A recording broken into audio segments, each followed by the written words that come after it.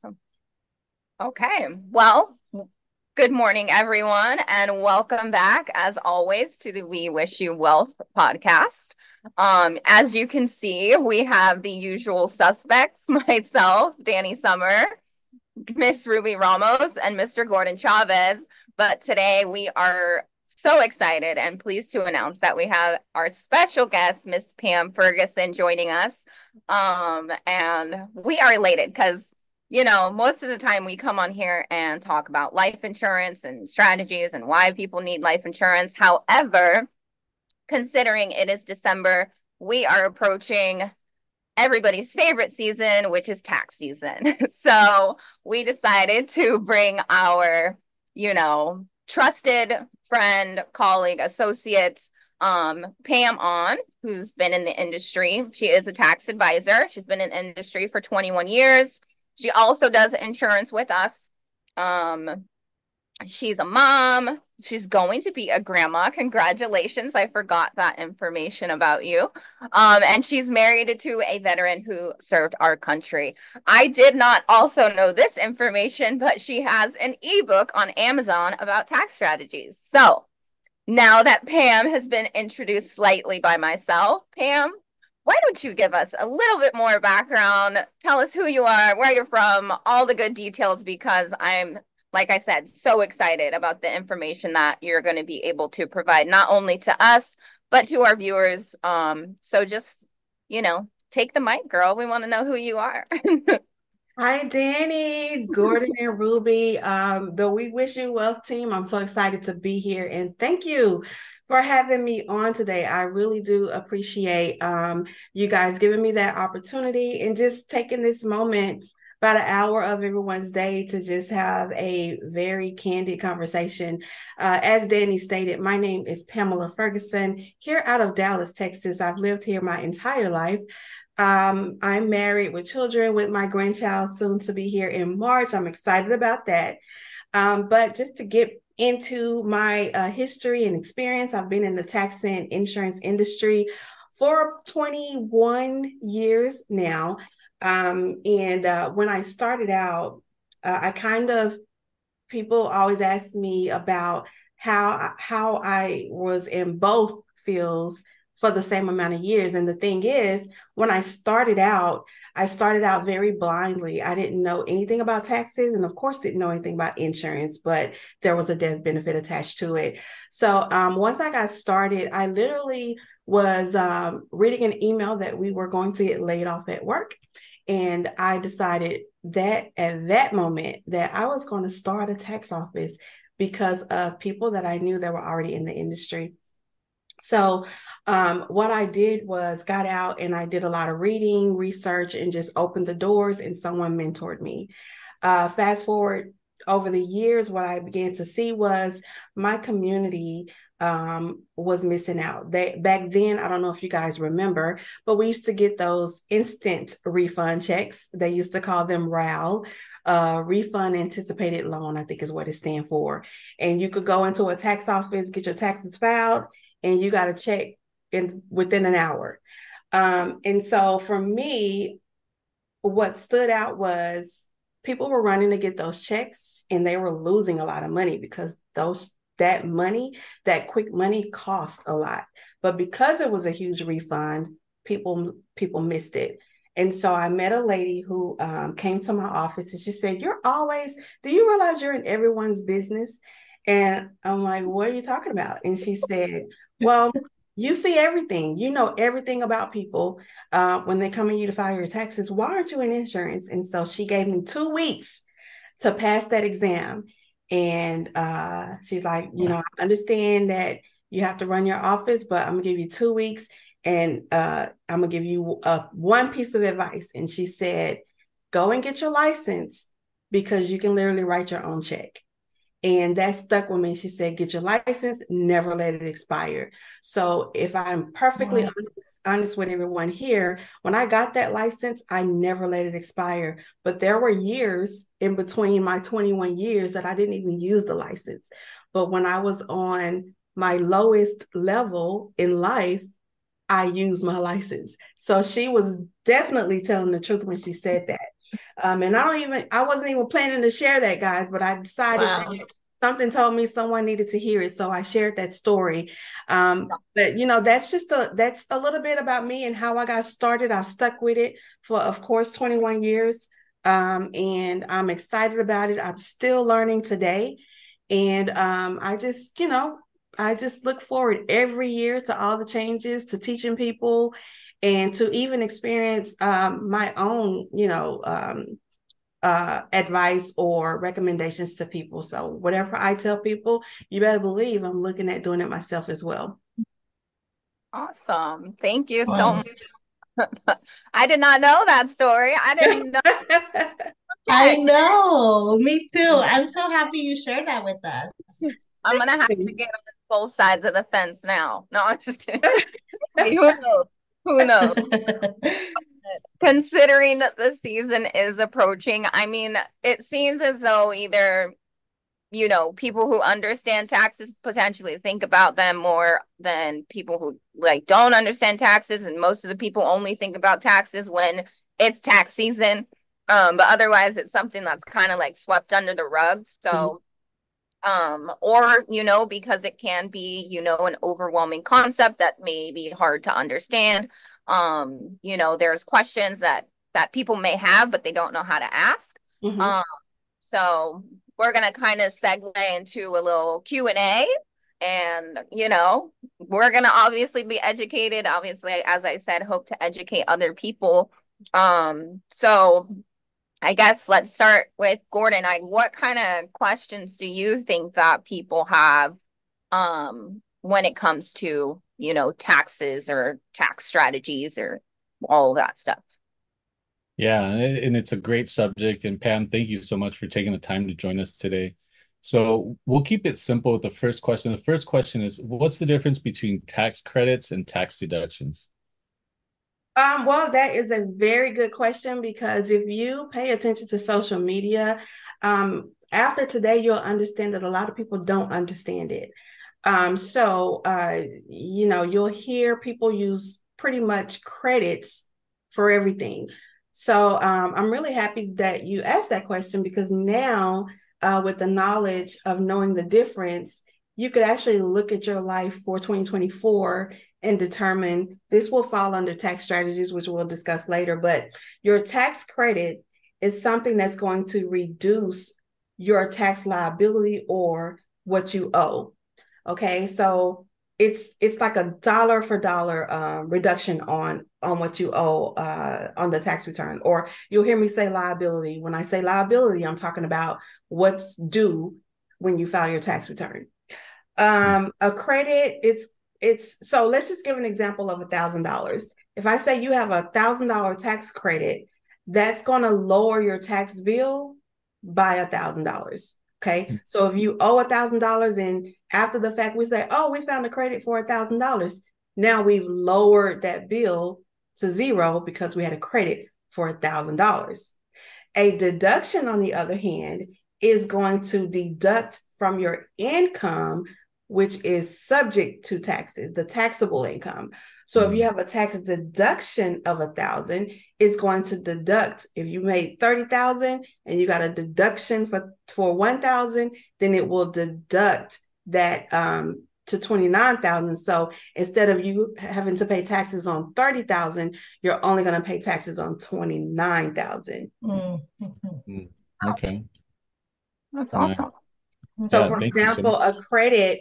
And then you'll hear them say a refundable credit or non-refundable credit. So there's an example where you can get a credit for school, those that are in college.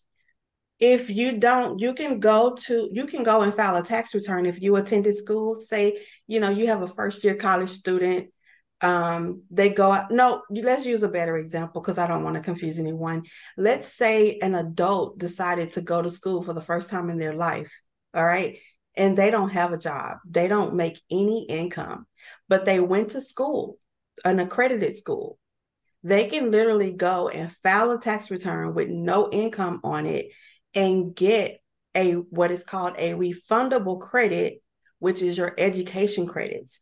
And they can actually get a check for whatever amount it calculates to, whatever that credit calculates to, they will get a check because that is an actual refundable credit.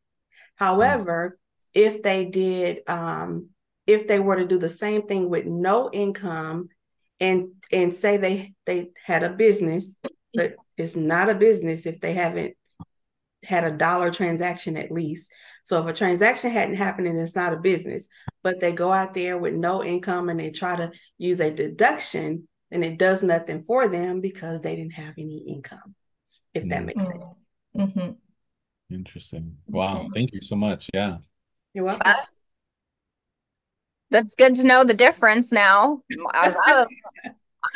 Honestly, until recently, I didn't think anything about taxes and all that stuff. I was, like I said, it can be confusing. I mean, there's so many different verbiages that, things that are applied in different ways. So thank you so much for breaking that down. You're welcome. And you don't know what you don't know. Right. Exactly.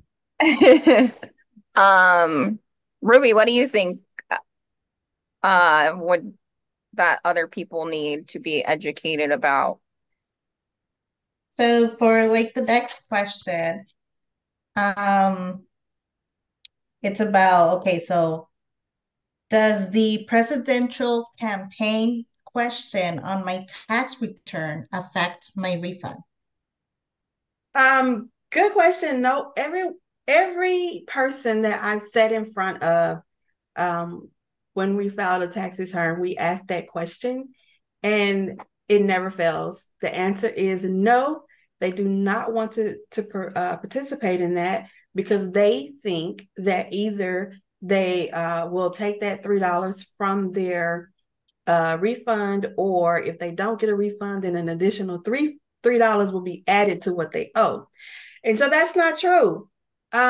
If you answer that question, yes, that you would like to contribute to that presidential campaign, you're basically telling the IRS that you want them to send $3 on behalf of you to the presidential campaign. So all you're saying is, when the IRS get every return, they're looking, and if that box is checked yes, they put $3 aside for the presidential campaign, and it does not affect your tax refund or your tax anything at all. Oh, okay. That's interesting. Like you said, most of us would think that, oh, I'm gonna pay $3 from my refund money. But I mean, if it doesn't affect you, why not, right? Yeah. So if I understand correctly, Pam, and I know $3 is, very little, right? But if you give $3 to the president, basically to the president, then that doesn't lower your taxable income, right? And that doesn't give you a credit, and it's neither of the two that we just talked about, the credits or the deductions. Is that right? That's correct. It has absolutely zero effect on your tax return. It literally is informational for the IRS, and it tells them how much out of all the tax returns they receive, it lets them know how many $3 contributions they're going to be making. So they'll take your money, but you get nothing for it, basically. Well, it's not your money. They're giving it to the IRS. They're giving it to the presidential campaign. They're giving it, but are you paying for that? No. Oh, you're not paying for that. No. So they have funds set aside. Now, as far as the presidential campaign goes, there are, other rules there. But from a perspective of a taxpayer, it doesn't affect us at all. So if my refund is $1,000 and I say, yes, I want you to send $3 to that campaign, they're going to send that $3 and I'm still going to get my $1,000. Mm-hmm. So it's the federal government giving the federal government's money back to the federal government.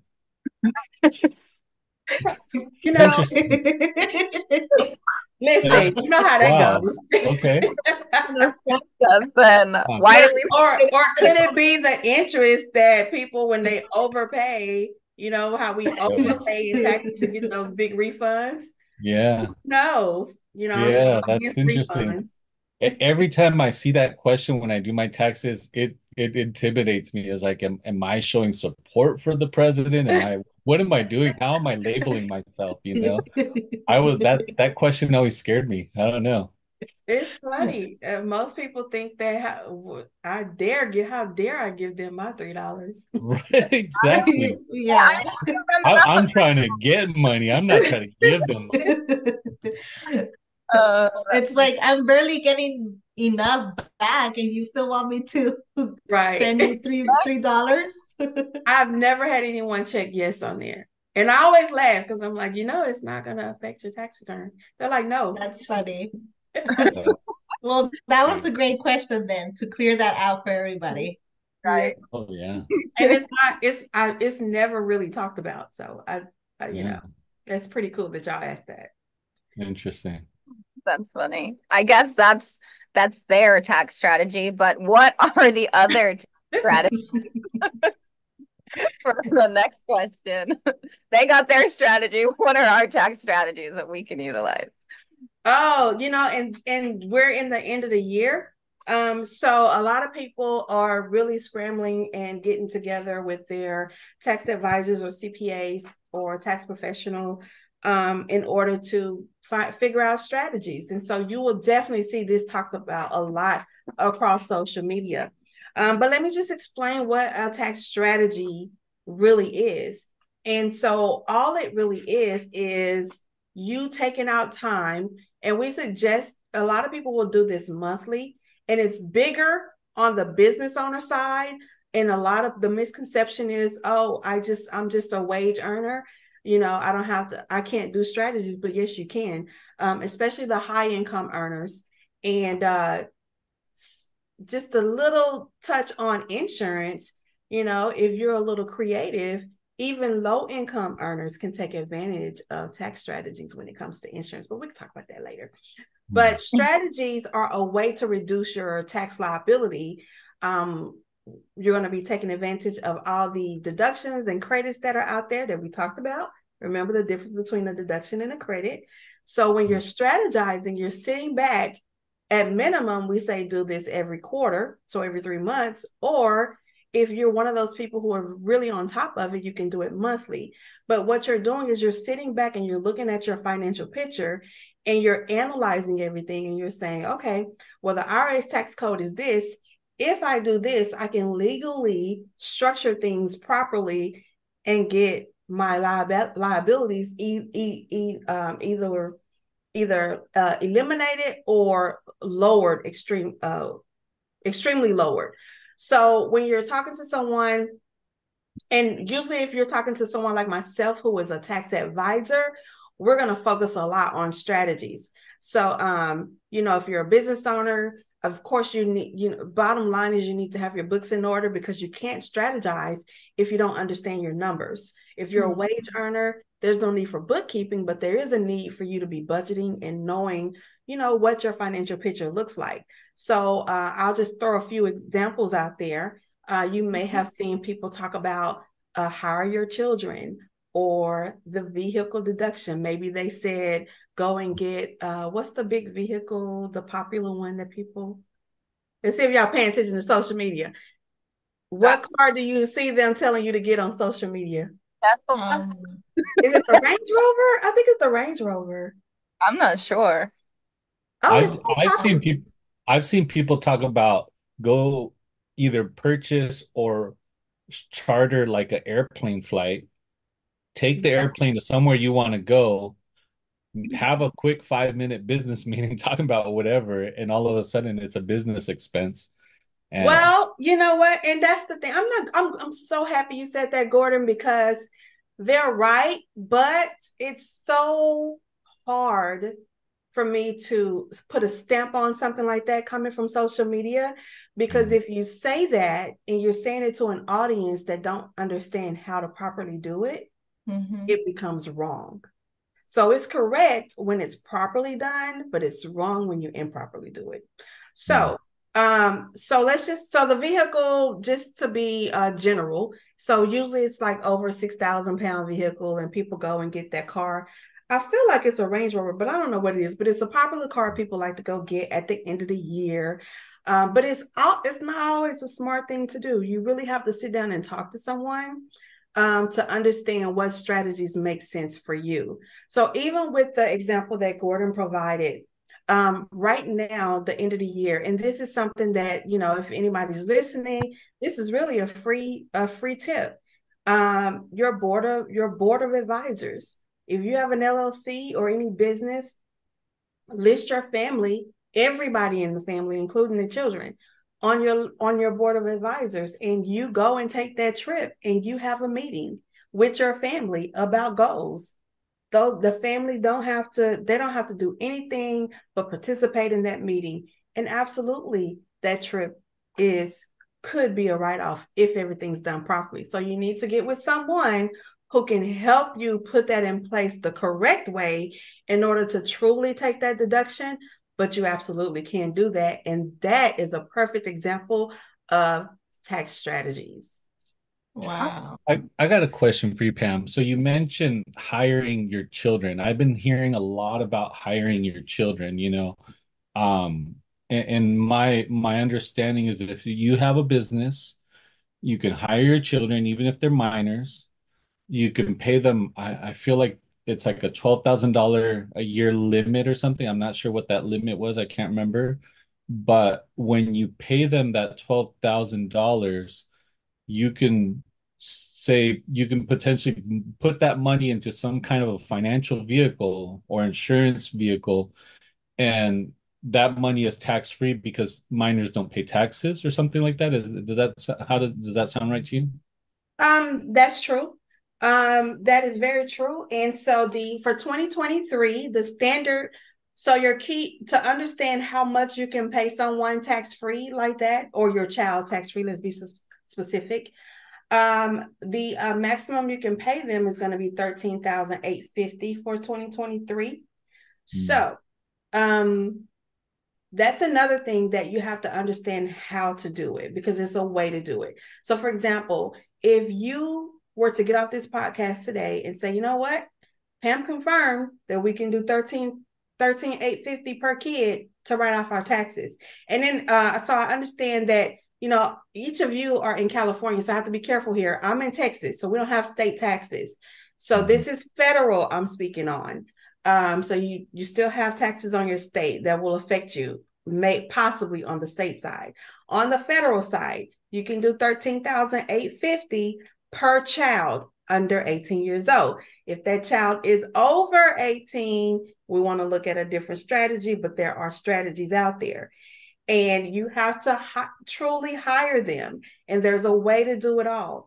And that's where I was speaking about whether you were a high income earner or a low income earner. Low income earners receive a lot of money when it comes to refunds because of earned income credit. So if you're looking, I'm talking about two different things. I'm sorry. I shouldn't go into the tax strategy. So, but we're still talking strategy. So if you take that 13,850, and let's just say you have 3 children, you're taking 13,850 from each kid. All you have to do is make sure that child, doesn't really matter how old the child is, can they do the work? Can they successfully do the work you assign them to? Children are great with social media. Children are great with text messaging. Children are great with filing and shredding. So you can find something that they're able to do and you can pay them for that, but it has to go to their bank account. You know, you have to truly hire them in your business and you can do it. But then there are some other things that has to be done on the back end that you'd have to talk to someone like myself to be able to successfully pull that off. But it is 100% doable. And there's a way to do it too if your children are grown. Okay. So why don't we just say right now that for everybody viewing or anybody that might see this is not financial advice. None of this, like Pam said, don't just take what was said here and then go try to implement it without the right advisor. And what I'll do is I'll put Pam's link in the chat on the YouTube channel. So if you want to reach out, if you hear something that you're like, dang, I need to figure out how to do that and I want to do it correctly, you can follow the link and reach out to Pam directly to get the right advice for your situation. for your state. Like she said, the three of us are in California, but she's in Texas. So you got to know the laws that apply to your state and to be able to do it correctly. And so I'll put the link in there. But just as a disclaimer, right? None of this is financial advice. This is all podcast. I guess you could say it's education or entertainment, or we're just sharing strategies, we're sharing examples, things like that. So I'll pass it back to Danny. Oh, thank you. Yeah, but I was gonna say, but Pam said no.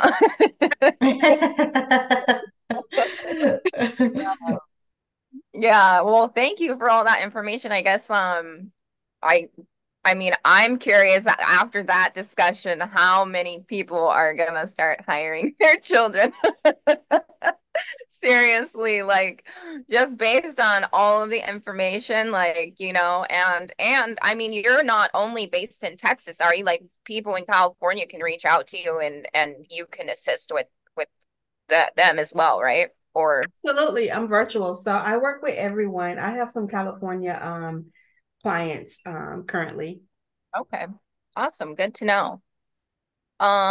Let's see. What other questions do you guys think that we have? Gordon, you want to take the mic back or? Yeah, we can do that. Let me see. So we talked about credits versus deductions. We talked about giving our money to the president.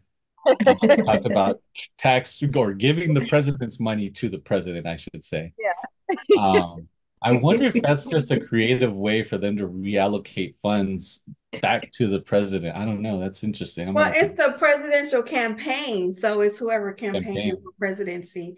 So next time we see a commercial, we're like, I paid $3 to make the commercial happen. No, like I told the IRS, I said, give them $3. Yeah, it's because of me that they were able to fund that. Exactly. My approval. You pay $1 for every 10 seconds of the commercial. I'm sure it's more than that. Right. All right, so I got a question for you, Pam. So should I file tax returns even when not required? Oh, right. That's an excellent question. And I have an unpopular opinion. So if there's any other tax professional watching this podcast, many of them are going to disagree with me. How I'm used to people disagreeing with me, but my point was proven when COVID hit. So my answer is yes. Everyone should file even when they don't have to. One reason is I get to give the example, unfortunately, when everybody got their stimulus checks. And if you didn't experience it, you may have saw somebody experience that if they didn't file a tax return, then they had trouble. It was mainly the elderly, but they had trouble receiving their stimulus check and they had to go out there and file a return in order for the IRS to automatically send that stimulus check. Do any of y'all remember that? Yeah. Well, had those people been filing a tax return, they would not have been scrambling all over the place trying to figure out how to get that deposit. So some people it didn't affect, but a lot of people out there had to go out of their way in order to get into the system in order to get a stimulus check. Another example is of why you should file even when you don't have to is identity theft. There's a lot of people out there filing tax returns on other people under other people's name and social. So in order to prevent people from getting refunds in your name that you don't know about, you file a tax return every year. I don't care if you don't make any money. Somebody has given you $1 or something. We're supposed to report all of our money. You maybe had a garage sale or something, but I don't care if you put $1 as other income. You could easily get away with that. Your interest, if you got money in the bank, you probably earned 13 cents. Bump it up to $1 interest, whatever. But file a tax return so that your name and social are in the system and there's no way, or there's still a way, but at least you'll be alerted if someone's using your name and social. And another big point I want to bring up is statute of limitation. And I can't think of the number of years right off, but if you've never filed a tax return, the IRS can go back as far as they want. So, sometimes we forget things, and maybe, you got a 1099 lingering out there that you forgot about, or that you wasn't even expecting, but it's out there, and if you never filed it, the IRS can do what they want. But if you filed a tax return and it's so long ago that it's past the statute of limitations, then because you filed, you saved yourself from the IRS coming back to you from something happened that happened so long ago. Mm-hmm. So yes, everyone should file a tax return, even when you don't have to. Okay. But technically, what'd you say, Gordon? I was just saying, it's like they say you don't mess with the IRS. Exactly. But the true answer, if I had to take a test and answer it, the answer would be no, because the IRS tells you don't have to file if under certain circumstances. However, it doesn't hurt to file. So I suggest that everyone file a tax return. Mm-hmm. Okay. That's really good. So even if, let's say, you don't file a tax return because you didn't make any money, but then you go under somebody as a dependent, Mm-hmm. is that still something that's valid? Like, Well, if you're a Yeah, like, dependent, then you're fine. But if you're not a dependent on a return and you're like, not filing, you should file. okay. Yeah, because that social is still being tracked. Yeah. Okay. I'm curious about like stay-at-home parents. If one of the two of the couple is the breadwinner and the other one is like a full-time stay-at-home parent, um, how would something like that work? Are you giving the same advice in that situation when it's a stay? Well, and I'm glad you brought that up, because those are filing statuses that a lot of people don't understand either. So even if you're a stay-at-home parent and you're married, you should be filing a married filing joint or a married filing separate return, because your spouse is not your dependent ever. So when the spouse don't have income, and it's a very common point that's brought up, Gordon. I get people all the time that tell me, well, my spouse didn't work, I just want to carry her as a dependent. And I have to let them know, well, no, they're not a dependent. They're going to be your spouse on the tax return. So even on that return, when they file married filing separate or married filing joint, their name and social is still being tracked for a tax return. Wow. Interesting. Okay. That's really good to know. That is really good to know. Regardless of any situation, always file your taxes. Right. Yeah. That's Yeah, keep them off your back. Right. I don't need nobody knocking on my door, that's for sure. Yeah. You don't want no wage garnishments, none of that. Yeah. Right. The IRS can, if they want to know, they can find out. Trust me. No, Yeah. we know. Let's see. Well, thank you for all the information on that. What else we got? Ruby. Okay, so we have another question. What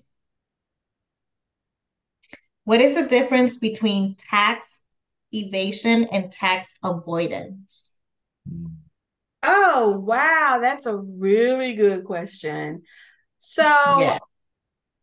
So tax evasion, and tax avoidance. Let's see how I want to put it. Got this, girl. People go to jail behind taxes. And here's the misconception on that one. People will go years not filing a tax return because they feel that, oh, maybe I owe and I don't have the money, right? You don't go to jail for not filing a return. You go to jail for not paying your taxes. So even when you can't afford to pay your tax liability, there are options out there that you could take to help you with that, but never not file because you can't pay. Mm-hmm. So I'm going to start with that. So tax evasion is simply just lowering your liability through illegal methods. So that's deliberately doing something that will cause you to either not owe or not have to pay as much. So your liability came out to 1,000, and you say, "Oh, throw this on there," and now I only have to pay 100. That's still tax evasion. Tax avoidance, although it still sounds bad, but that's the legal thing to do. Tax avoidance is simply using your deductions and credits legally. For example, I went virtual, and I now have a room out of my home that is strictly for office use, right? So instead of leasing an office, I lease my office in my home to my business. And I created a deduction. Okay. Now, if I had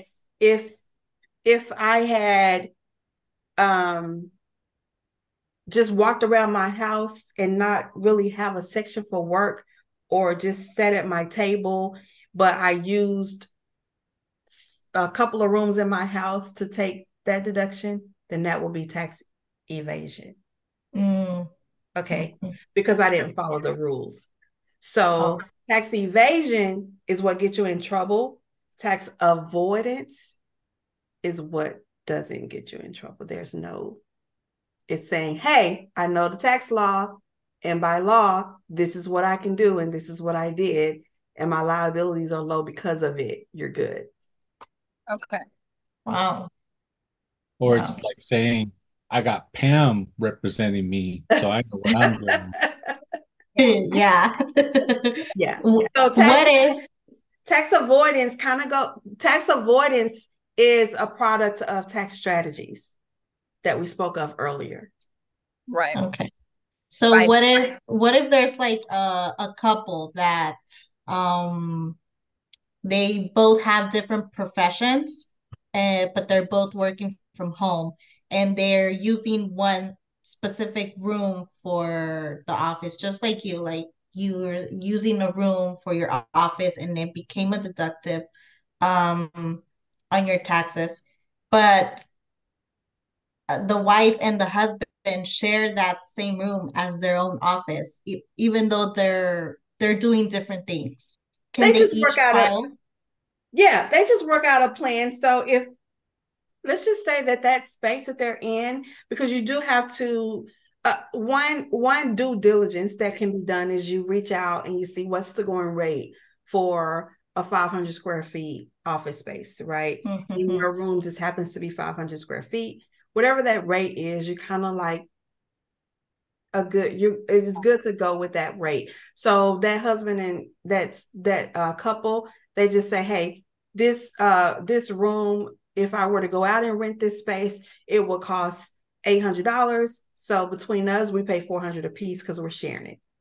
Okay. But even if one person, sometimes now in a case like that, when you're dealing with couples, you'll find a lot of advisors they'll look at different scenarios depending on the business, what strategies are already set up. One person with the business could take the office deduction, the home office deduction, and the other just leave it alone and keep it simple, and it still will work out. But then it will take someone looking at different scenarios, and of course, taking every quarter, going over what's available to them, what's possible, and just looking at the numbers will help you determine that too.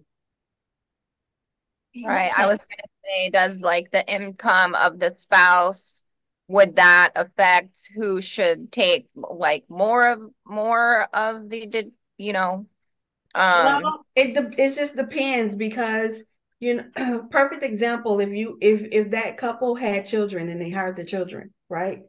Or if the spouse is a stay-at-home mom and they hired the spouse to and they don't pay her, but they pay her health insurance.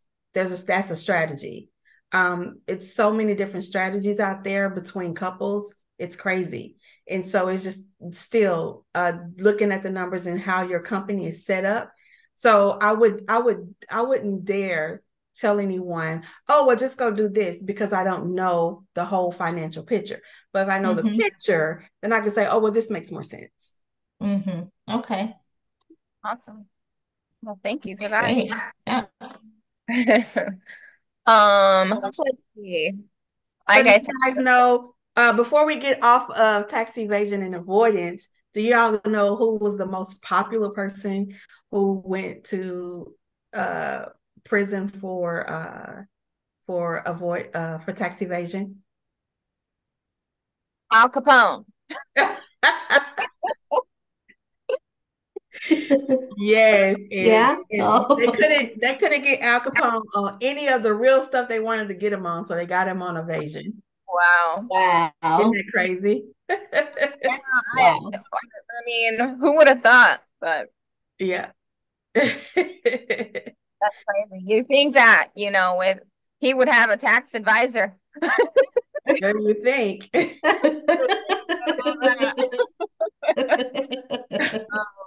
He wasn't that gangster, huh? No, Yeah. apparently not. Real gangsters pay their taxes. No.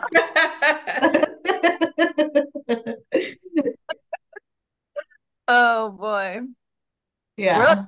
real gangsters also sell life insurance. Hey, What there you go. which is what we normally talk about. Life insurance is gangster. You hear It me? is. It really is. It is. The G's and the hustlers, like Snoop Dogg said. Um, so that being said, why should we be concerned about taxes when it comes to life insurance? And I think this is obviously going to be a great topic for all of us to provide. Yes, yes, yes. And I love it because it's when I gave y'all the backstory about how I got involved in I used to have a lot of my clients became real friends. So those clients I started off with 20 some odd years ago, they are still my clients today.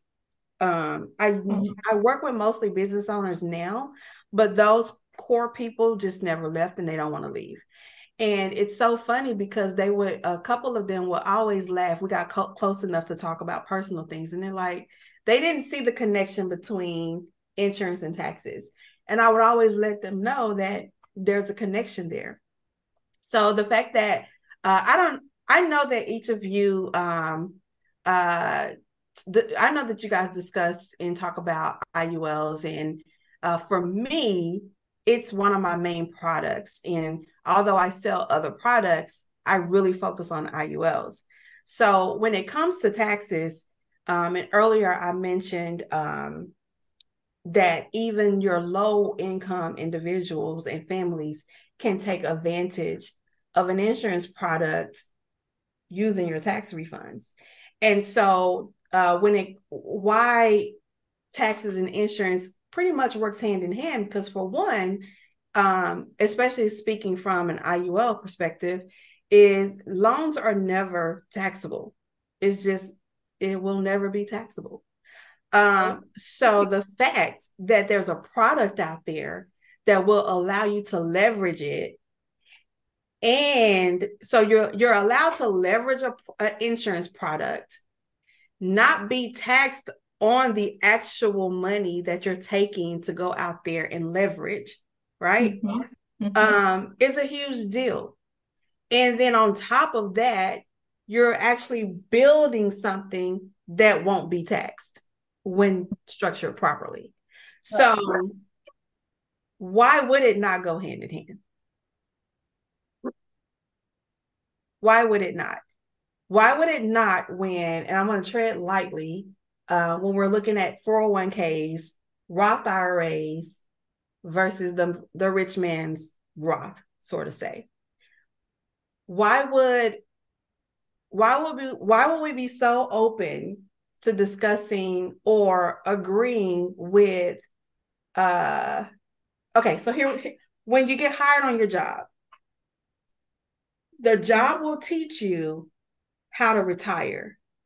When I say they'll teach you how to retire, is they will promote contributing to the 401k, right? Correct. But they don't promote how to retire when you get ready for retirement. And why do they do that? Well, because they get an incentive for you participating in that 401k. So I'm not saying that you shouldn't, everybody should do what fits them, but just think about it. So if you're not thinking about taxes while you're preparing for retirement, you're digging yourself a hole. And I see it every single year with my clients. So if I've been in business for 20 years, you better believe I've seen people retire. And when they retire, the first thing many of them do are two things. One of two things. They either go buy a car or they pay their house off. Never fails. Because in their mind, they're thinking, I've retired. I don't want to have to deal with bills. Let me pay everything off. But what they don't realize is when they take that money and pay this stuff off, they created a huge tax bill. Correct. Even with that huge tax bill, they also interfered with their retirement. Yeah, with their retirement income. So it's double whammy, right? Wow. So in my eyes, taxes has a lot to do with insurance. Mm-hmm. We can't run from it, but we can leverage even for today, especially with inflation. If you're smart about retirement and saving or implementing a strategy, then you would take a look at a product like an IUL because you get to beat inflation with an IUL product. Mm-hmm. Right. You can't do that with anything else. Yeah. Right. So that's and what you do with insurance. Mic drop. Yeah. Round of applause. Backing off of, what you said about 401ks and, even with those, there's early withdrawal penalties and, Yeah. IRS, you're still paying taxes. And a lot of people I've come to realize don't understand that with the 401k, when they go to, even if they are of retirement age, they didn't even know that their income was going to be taxed. Right. Like, they had all of this, and then they're like, but where's the rest of it? And I'm like, oh yeah, well, Uncle Sam, our favorite uncle, he's knocking on your door and he's taking your money. You know what I mean? And a lot of people don't realize that. That's true. I'm currently helping my brother purchase his first home. And he's, of course, taking the money from his 401k. And they call it a hardship when you take it out your 401k for the purchase of the house. But it has to be, he's not really computer literate. So all of his paperwork, I'm sending over and, getting everything done. And he calls me. So he requested $30,000 out of his, that's what he was eligible for. I don't know how much is in there, but he was eligible to get $30,000 out of it. And I had the paper on my, here it is, right in my face. So just so you guys, I'm being totally honest here. I thought it had the total amount he had in there. But anyway, he was eligible for the $30,000, so he's taking the $30,000 out, right? But they requested that he send over the contract for the house. So he had signed the purchase agreement, but we hadn't got to the contracting yet because he hadn't agreed. We were waiting for inspection and all that. So he was just interested in the house at this point. So he's trying to get ahead of the game by taking out the $30,000. Well, they deposit $4,000 in his account. And he's calling me. He's like, hey, they only put $4,000 in the account. And I said, well, they probably looked at the paperwork and saw that at this stage, he only had about a little over $3,000 that he was out of pocket for earnest money and all that, right?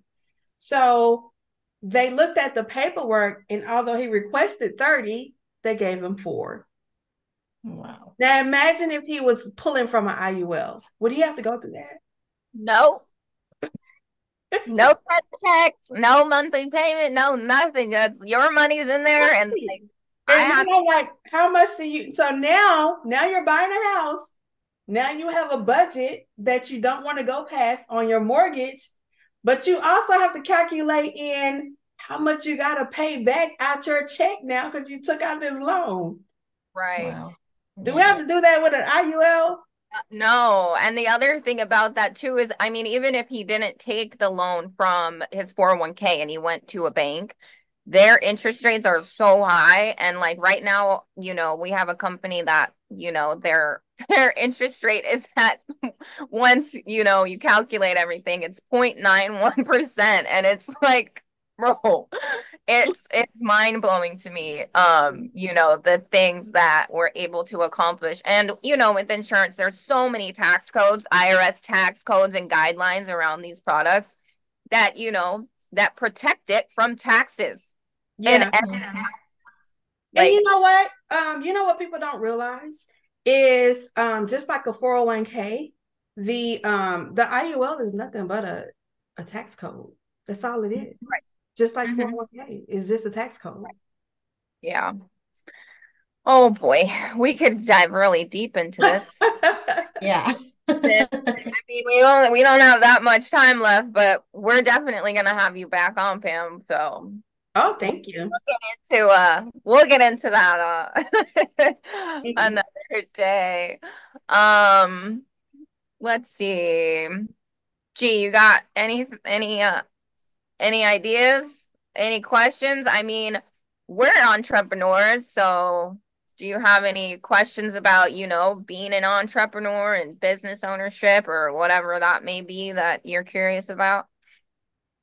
Yeah, so specifically for entrepreneurs, you see a lot on social media regarding LLCs and S corps and how to be, tax efficient when you're running your business if you're just a solo entrepreneur. So when would it be appropriate? When do those fit best for entrepreneurs that are running their business and maybe they're just a solo entrepreneur and they want to be as tax efficient as possible? Well, that is a good question, Gordon. Thank you so much for that because one problem that I see is people wanting to elect S Corp status. So let's talk about it real quick. A sole proprietor. So depending on the kind of business you're in, if it's a business that is where you're open to lawsuits very easily, then I would suggest you come out of the gate as an LLC or some sort, right? But let's just say you just sell jewelry or you make, I don't know, belts. I don't something simple like that. Um, be a sole proprietor, just get the money. Just get transactions, have income and expenses.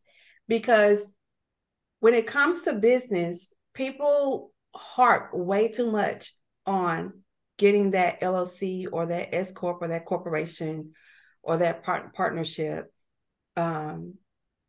It's way too much focus for new business owners. Now, a seasoned business owner, you're probably LLC'd already. You definitely want to not come out the gate as an S corp.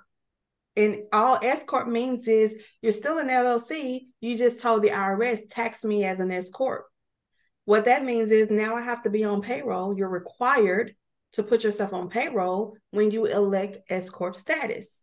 The reason, from our perspective, from a tax advisor perspective, to elect your S corp status is your net income. That means your income after your revenue comes in and you deduct your expenses.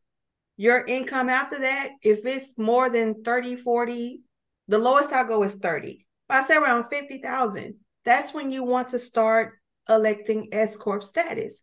If you elect it for anything lower than 30,000, then you're just losing money. You're losing money because now you're paying someone to file that S Corp tax return, which is the 1120S.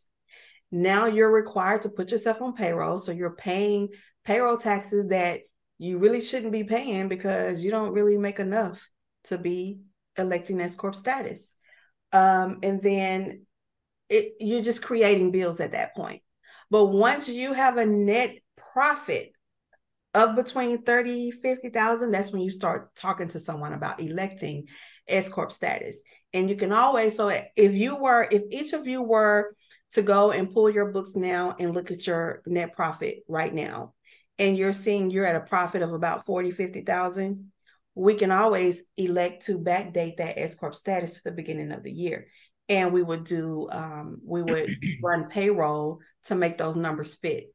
So just because the days has passed doesn't mean that you don't have time to fix it, but we can always go back. As long as we're within the year, in that same year, we can go back and make corrections and recreate payroll in order for you to be in compliance with that S Corp. Most people would not be electing corporation. That's a double tax situation, and it's rare that anybody would want to have a corporation, but there are reasons where people will want to create a corporation, but it is rare. So most people have LLCs. When it comes to partnerships, I always tell people to do your due diligence, check your partner. I don't like partnerships, but sometimes it's required. But it is perfectly fine to work as a sole proprietor. It's just as your income grows is when you start to look at those other election statuses. Because an LLC, if you're a single member, you're still in the eyes of the IRS, you're still a sole proprietor. Mm-hmm. Yeah, thank you. Yeah, I think there's a misconception that's all over social media that when you transition from a sole proprietor to an LLC, you're saving on taxes somehow. And my understanding is that doesn't affect your tax. It doesn't affect your tax at all. An LLC, you're going to get taxed no matter what. Exactly. An LLC, if it's a single member, if it's more than one member, it becomes partnership. But if a single member LLC is the same thing as a sole proprietor, both of them goes on a Schedule C on a tax return. There's nothing treated differently. Mm-hmm. There's absolutely zero tax savings from going from a sole prop to a LLC. It mostly protects your personal assets from, like, as you said, from lawsuit and things like that. It's not so much a tax strategy. Exactly. It's definitely not a tax strategy at all. And when you have that LLC, you want to be careful to not commingle your money, because when you commingle, you kind of void that protection. So if you have personal and business accounts, but you're spending out of your business, all of your personal and just spending, you actually put yourself in position to void that protection of that LLC. Wow. Well, there you go. Yeah, thank you so much, man. Wow. That was a lot of complicated vocabulary in that one. I'm just kidding. I know the basics. But we're gonna have to put together a Pamela Ferguson dictionary or something like that. Yeah. So, well, thank you for elaborating. So, I not just on that, but so much on all of the questions that we've had to ask. I guess there's one last thing that we've heard about for new business requirements for entities, and it's like a new act that got passed. Have you heard of it? I mean, obviously, you have to have heard of it. Yeah. I don't. What is it like? How does it work? Why did they enforce a new act on taxes, I guess, or for business? They did it. A simple answer is fraud protection. So it's CTA. That's the abbreviated. That's the abbreviation for it. It's Corporate Transparency Act. It was actually passed in 2021. And it requires corporations, LLCs, all business entities. They have to file with the Financial Crimes Enforcement Network, which is abbreviated as FinCEN. I don't know if you guys ever heard of that, but you will be seeing it across social media because everybody's talking about it. But so when you see FinCEN, know that they're probably addressing that CTA, which is the Corporate Transparency Act. And it was passed because it was the government's way to really just crack down on the corruption, money laundering, terrorist financing, tax fraud, and whatever other illegal activity that goes on out there. So another thing that you'll see advertised across social media is shell companies. And so that's part of the tax fraud and just fraudulent things that's going on out there. So if you see anybody talking about shell companies, run, because they're probably doing something illegal. But that's why it was passed, and the focus is on smaller businesses, because we're the ones who have a little bit of more leeway to do those fraudulent activities. And we're exempt from from how publicly traded companies are viewed, sort of say, and we're not as regulated. So any company that has more than 20 full-time employees, and in the IRS eyes, full-time employees means 30 hours a week, or 130 hours a month. So it's not necessarily 40 hours when we talk about full-time, when we're talking about paycheck, but it's literally 30 hours considers you full-time. If you have a physical presence at a business in the U.S. and you're filing a federal tax return or information return, such as an 1120S, any business return, your 1120S, your 1065, your 1120S is for your S Corp, 1065 is for your partnership, and 990 is your nonprofits, and 1120 is for your corporations. Those returns are considered informational returns. So the returns, so any filings of your federal tax return or an information return showing more than 5 million in gross receipts or sales, that's their primary focus. But everyone has to file. So that's just kind of giving you their focus. But they expect to see every person that has an entity to file. The violation for not filing, you have until, if you created your entity prior to January 1st of 2024. So every business that's created out there up until December 31st has to file before January 1st, 2025. So you have time to get it filed. If you don't file it, the violation is $500 a day, maxed out at $10,000. So you may have a penalty up to $10,000 for not filing this, or up to 2 years imprisonment. Every small business that is not a sole proprietor or a general partnership will have to file that CTA. That's just a brief overview of it. Even with filing it, even if you file your initial and there are changes made with your business, you have to go and update those changes. So I don't know yet, but I'm thinking, a lot of people used to be able to hide behind LLCs. Now people are going to be able to know who that owner is. Right. So it's a lot. I just gave a brief overview of it, but bottom line is, you want to make sure, if you have an LLC or an S Corp or whatever type of business you own, you definitely want to get that filed. Okay. Good to know. It's Thank new you. for everyone, so. Yeah. And you said if it was on or before the 1st of January 2025. Yeah. So it's exactly like a year. Mm-hmm. So there's not like a deadline. It just has to be done before that date that you started your LLC or your S Corp or entity. Yeah. And I may have to come back and correct myself on it. That's just how new it is. But just my suggestion to anyone with a business, just file it as soon as you can. So I would probably, not all states, but a lot of states have a franchise tax return that they have to file. Go ahead and knock out that CTA too. Awesome. Well, thank you. Anybody have any other questions? I think that we're a little bit over time.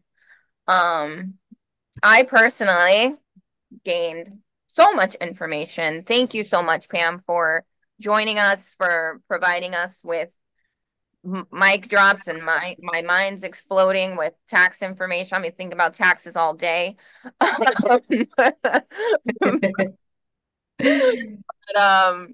yeah, I thank you so much for being here. We will definitely plan another get together for us so that you can come back on, because I'm definitely sure that people are just as much as we did going to gain a lot of information from everything that you had to share. So we were so grateful to have you.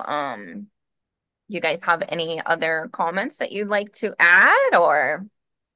Well, I want to say thank you as well to Pam. You're such an amazing person, so professional, so educated, and you are an amazing woman. I'm so happy to have you with us. This episode, it was extremely great. I loved it. I myself also got a lot of good, valuable information, and I hope the rest of the people did as well. So it was great having you with us. Thank you.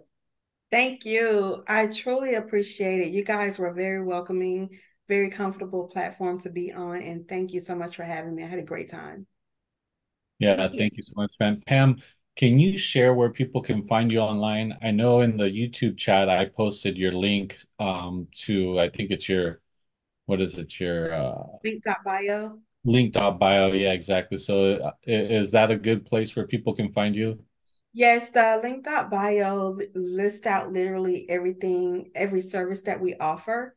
Hmm. So we're kind of like boutique type style firm where we offer different services pertaining to what you need specifically. So that link will help you find us. We are in the middle of revamping the website, so that's why I don't have a specific website. We're cleaning that up. And on all across social media, you definitely can find me by using Pamela at Pajako, Pajako. Perfect. Yeah, no, thank you so much. I learned so much, and I hope people got value from this. And like you said, if regardless of what state they're in, they should reach out because you might be able to help them out. Absolutely. Mhm. I will definitely be able to help them out. And if anybody, you know what? I got a free gift I can give out. I'll give out I have a spreadsheet, well, not a spreadsheet. I have a copy of two things. I have a copy of a Schedule C that you can literally take to your preparer, your CPA, whoever you work with on taxes. And you can take that to them, and it has different strategies listed on there per line on how you can save. So that's a great. I work with Danny and the team, Gordon, Ruby, either of you. I'll email it to you guys where you can get it out to your people if they request it. Another thing is if you go to Amazon, there's an ebook that if you can download it for free actually, and it's really a fun read. I wrote it for strategies, but I had fun with it, so you'll find it's not your average tax talk in that book. It's going to give you strategies, but I play a lot. I like to laugh. So if you We go and are. get that book, you can actually download it, and it didn't cost you a thing. And it's called Tax Strategies. I can't believe I can't think of the name of my book. Strategies with Pamela Ferguson, something like that. Guys, I wrote it a few years ago. Oh, but yeah, but the point is it's a free download. So if you go there, you can actually get it for free. Okay. Perfect. I'll Um, I'll be downloading it myself. Yeah, me too. All yeah, right. I just found it. It's a Oh, did you? conversations with the tax strategist by That's Pamela. it. I've had conversations with the tax strategist. I could not think of the name of their book. That's so Yeah, embarrassing. and you can get it on your Kindle, so read it on your iPad or on your iPhone or any mobile device for on Kindle. So Yeah. very cool. Well, to save face, guys, I'm not a true author, so that's why I couldn't remember. It's just something I wanted to try, and I did it. So, It's That's just great. you providing more value. Yeah, yeah. that's Yeah. Love, we love to see it. All right. Well, as once again, I appreciate everybody's being here. I hope that anybody watching or who does come through and watch gains as much education as we did. We appreciate your time, Pam. I am unaware as to if we are going to be live on the 28th, considering that is the week between Christmas and New Year's. We will have to confirm that with you another time. But until then, we hope to see you guys again soon. And as always, we wish you well.